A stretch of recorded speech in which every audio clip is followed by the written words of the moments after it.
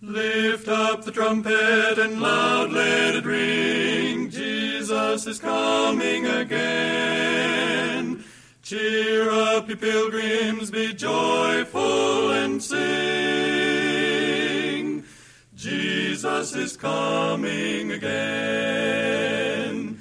This is the voice of prophecy, a voice crying in the wilderness of these modern days. Prepare ye the way of the Lord. Coming again, Jesus is coming again.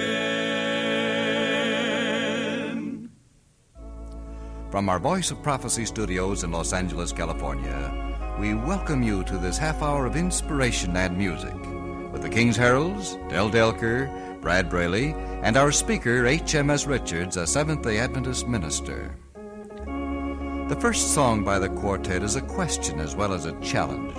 We hope that each of you will be able to answer in the affirmative. There's a place in the ranks to be filled today. Who will stand with the tried and true? Mid the battle's din and the cannons roar, can the Master count on you?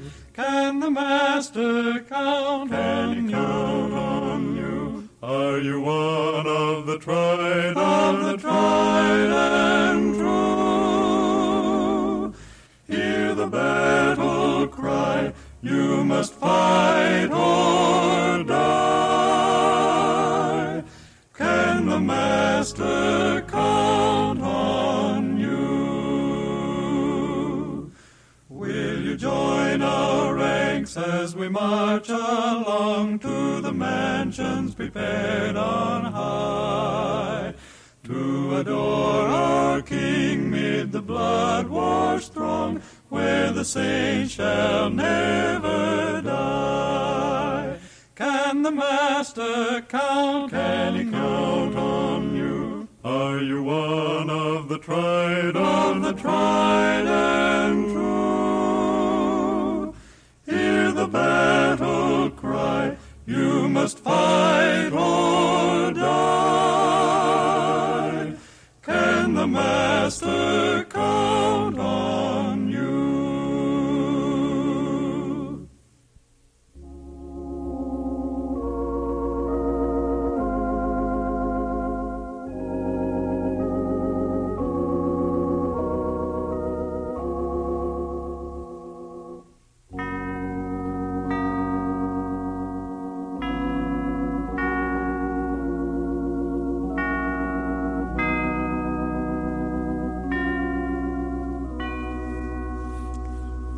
Our Heavenly Father, we seek Thy blessing upon this broadcast today and upon everyone who listens.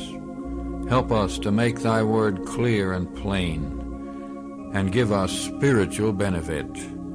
In Christ's name.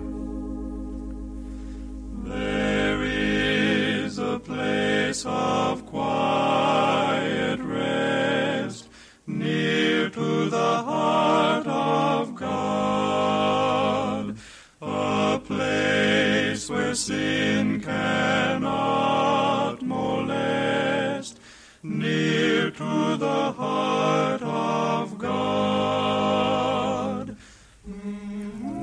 O Jesus, blessed Redeemer, sent from the heart of God, hold us who bow before Thee, near to the heart of God.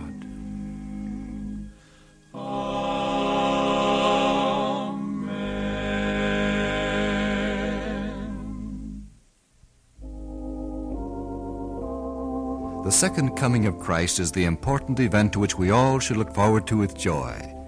Miss Delker voices this assurance, I know I'll see Jesus someday.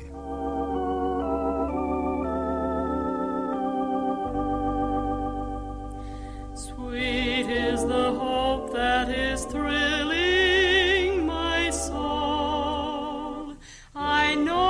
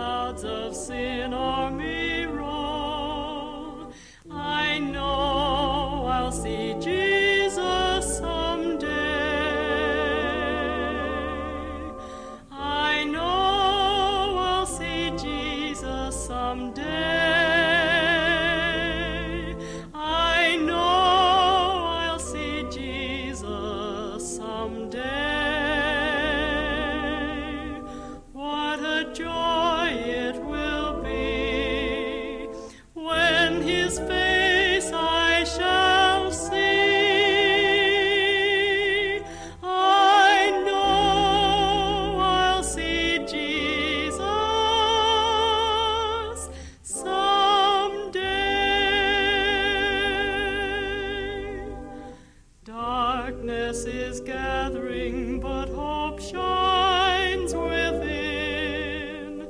I know I'll see Jesus someday.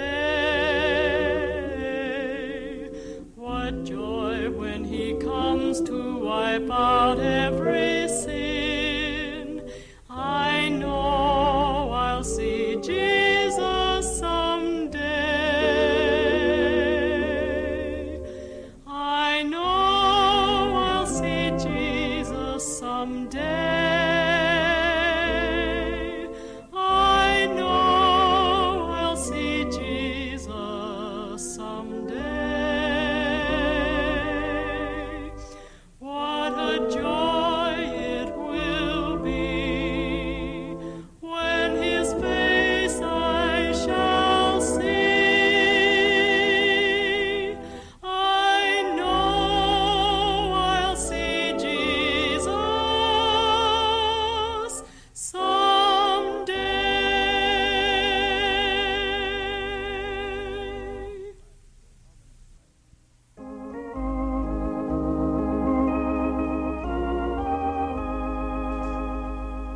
I would be, dear Savior, wholly thine.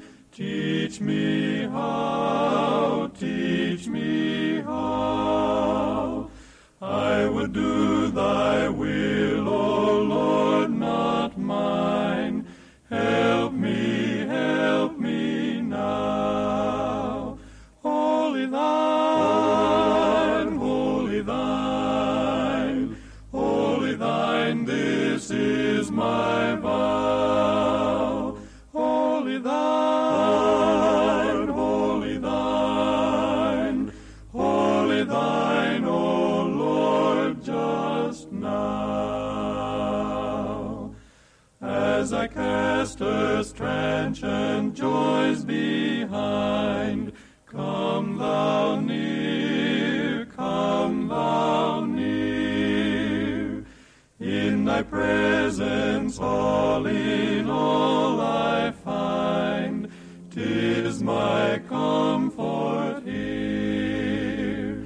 Holy thine, holy thine, holy thine, this is my vow.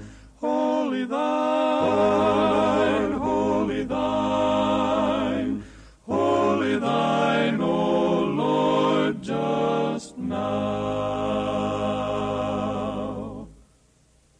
Thank you, King's Heralds, and may this song be the prayer of every listener. Here now is H.M.S. Richards, the Voice of Prophecy speaker. His subject, The House with the Forgotten Book. And our subject, The House with the Forgotten Book, is actually the true story of a time when the Holy Book of God was really forgotten, right in the house of God. We read the story here in the 22nd chapter of the book of 2 Kings. Josiah, one of the best kings who ever sat upon the throne of Judah, began to reign when he was only 8 years old. His father and grandfather had been wicked kings and had forsaken the worship of the true God, and they had brought every kind of idolatry in its worst features from the surrounding nations into Jerusalem. King Manasseh had actually built altars and places of worship for the sun god and for the worship of the planets. He even went so far as to build altars to these Canaanitish gods right in the house of the Lord, in the very temple itself. The Scripture says he built altars for all the host of heaven in the two courts of the house of the Lord. And he made his son pass through the fire and observed times and used enchantments and dealt with familiar spirits and wizards. He wrought much wickedness in the sight of the Lord to provoke him to anger. And he set a graven image of the grove that he had made in the house, to which the Lord said to David and to Solomon his son, "In this house and in Jerusalem, which I have chosen out of all the tribes of Israel, will I put my name forever." 2 Kings, the 21st chapter. God had promised to support Israel as a nation in the Holy Land as long as they observed his commandments and were faithful to him. Their prosperity was conditioned entirely upon true obedience. But, says the historian of the sacred word, they hearkened not, And Manasseh seduced them to do more evil than did the nations whom the Lord destroyed before them. Manasseh's long reign of 56 years, well, 55 years at least, was a nightmare to the worshippers of the true God. Apparently the services of the temple ceased. The building fell into disrepair. Just before he died, the king turned to God and tried to undo some of the evil he had done. But he couldn't change the life of his son Amon, who reigned wickedly for 2 more years. Then his grandson Josiah came to the throne, the good king who desired to do God's work. He started a great revival, did everything he could to turn the hearts of the people everywhere back to the Word of God. He broke down the idolatrous images. He called upon the people to worship the true God. And this great reformation, headed by the king, began when he was only 16 years old. When he was 18, he began to restore the temple to its former condition. In this he was helped by the high priest Hilkiah, a true man of God. Apparently the interior of the temple had been not only desecrated but despoiled, so it took a lot of work and money to restore it. And when this reconstruction was going on, something happened. The high priest found the book that had been lost. Think of it, the book of God, lost in the house of God. No one had seen it for years. In fact, they evidently did not know it existed. Let's read the story here in the words of the Scripture itself. And Hilkiah the high priest said unto Shaphan the scribe, I have found the book of the law in the house of the Lord. And Hilkiah gave the book to Shaphan, and he read it. And Shaphan the scribe came to the king and brought the king word again. And Shaphan showed the king, saying, Hilkiah the priest hath delivered me a book. And Shaphan read it before the king. And it came to pass, when the king had heard the words of the book of the law, that he rent his clothes. Why was the king so deeply affected by the reading of this book? Why? I'll tell you why. Because in the book he read the list of the terrible threats and curses pronounced upon the people who had violated this law. Upon the prince, too, if he permitted it. There must have been other copies of this book, of course, available in the country, because the people had a knowledge of right and wrong, and the king had been attempting to put down idolatry and restore true worship. King Josiah may have known the contents of the book to some degree, but he may not have been familiar with the passage read to him. On hearing it, he understood its application to him and the professed people of God.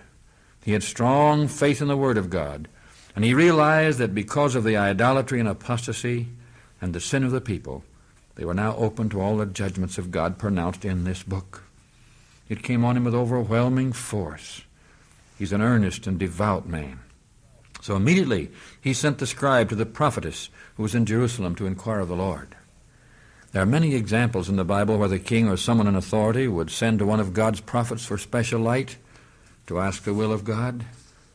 As a result of the king's leadership and his earnestness, a great revival broke out. They followed the instruction of the prophetess Huldah, as we read in the next chapter.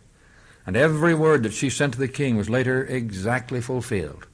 This book, which we might call the manuscript lost, but now the manuscript found, was the law of Moses, or the Pentateuch. It was the temple copy which had been laid beside the ark in the most holy place, as we find instruction in Deuteronomy 31:25. During the wicked reigns of Manasseh and Amon, and possibly other kings, the temple had been profaned. The ark had actually been removed from its place. During these troublous times, the book had somehow become lost. Some ancient records say it was probably deposited in a secret recess in the temple by some faithful priest in those days of idolatry. Now, as the temple was repaired, the book was found and delivered to the high priest. He recognized it for what it was. And Shaphan, the scribe, read it. That's what we all ought to do with the Word of God, not only to be interested in it, but read it. Many people honor the Bible as a sort of talisman or charm, but it's nothing of the kind. It's the Word of God to the hearts of men, and it's to be read. Every one of us suffers a terrible loss, friends, if we do not read it. Patrick Henry, the patriot of American freedom, who at one time said, "Give me liberty or give me death," near the close of his life said, "Here's the book, the Bible, worth more than all others that were ever printed, and yet it's my misfortune never to have found time to read it." Think of that. If we don't read the Bible, it's the lost book as far as we're concerned. Then it's lost in our house, just as it was lost in the house of the Lord long ago. It was Sir Walter Scott who said of the Bible, "Within this awful volume lies the mystery of mysteries. Happiest they of the human race to whom God has granted grace to read, to fear, to hope, to pray, to lift the latch and force the way, and better had they ne'er been born who read to doubt or read to scorn." Should we find this lost book, the Bible, and read it as did those men of old, it might change our lives as it did theirs.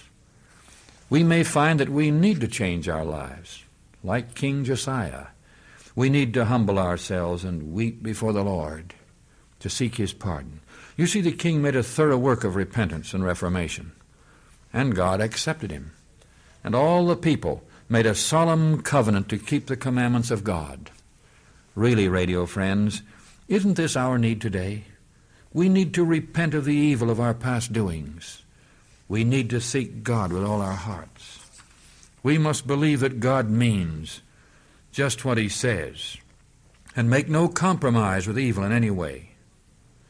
And by the way, in reading Holy Scripture, we should read it as we read other books, in the light of grammatical laws. Then every true interpretation and exposition of it will harmonize with all other Scripture. The Scripture is never contrary to itself. Then, too, Scripture must be compared with Scripture if we wish to know the truth. It must be rightly divided, as we read in 1 Timothy 2:15. That is, we're not to take our own theories to the Bible and try to find some text to uphold them. The Holy Scripture is to be taken literally, unless by the context it's clearly shown to be figurative. The Bible is not only lost in many homes because people never read it, or if they do read it, they do not believe it. But listen, it's often lost even in churches today. Some preachers very seldom preach from the Bible.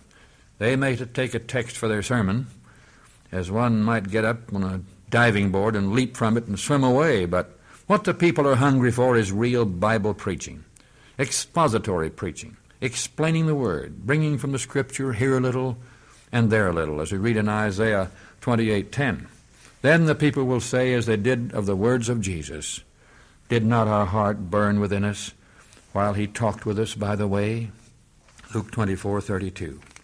Jesus began right at the book of Genesis, and going on through all the Old Testament, he explained all the prophecies that applied to himself. Luke 24:27 says he did that. We need light in all the dark places of life, and the only light that will truly satisfy is God's light.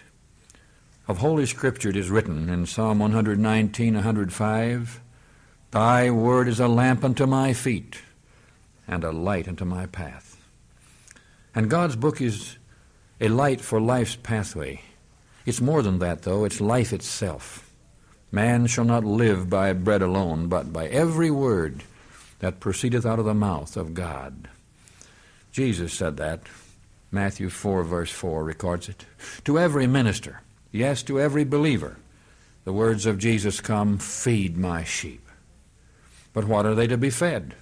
They are to be fed with bread of heaven, the Word of God, without which no man can truly live. Are we feeding upon that holy Word? There's a difference between finding the book that was lost and feeding upon it. The high priest Hilkiah found the book, but the king fed upon it. And this double necessity of finding it and feeding upon it is clearly declared by the prophet Jeremiah of his own experience. We read it here in Jeremiah 15:16. "Thy words were found," he says, "and I did eat them. And thy word was unto me the joy and rejoicing of my heart." Friends, the lost book must first be found. It may be hidden away in the bookcase, or covered with cobwebs in the attic.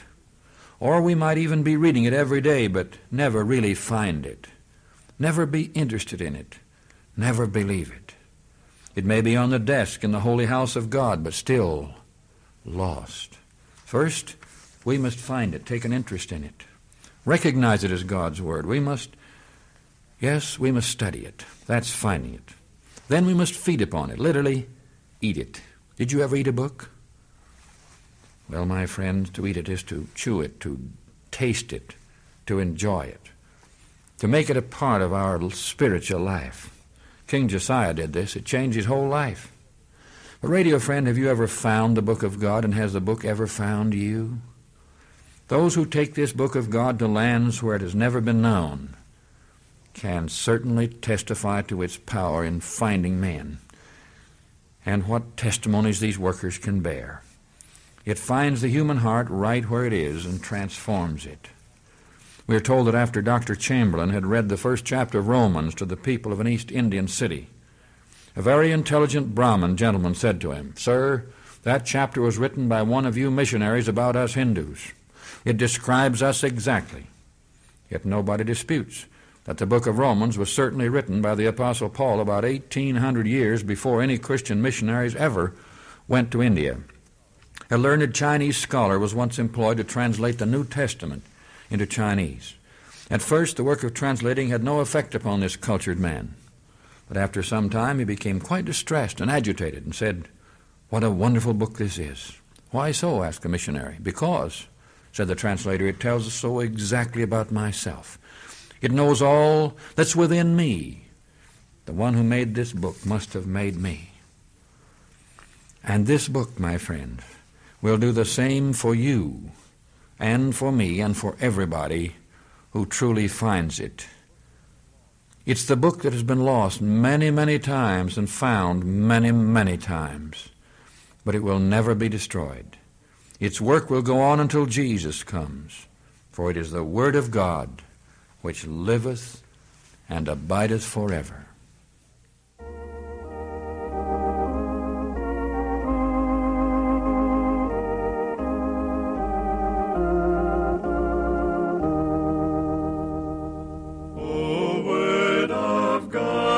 Incarnate, O wisdom from on high, O truth unchanged, unchanging, O light of our dark sky, we praise thee for the radiance that from the hallowed page, a lantern to our footsteps, shines on from age to age.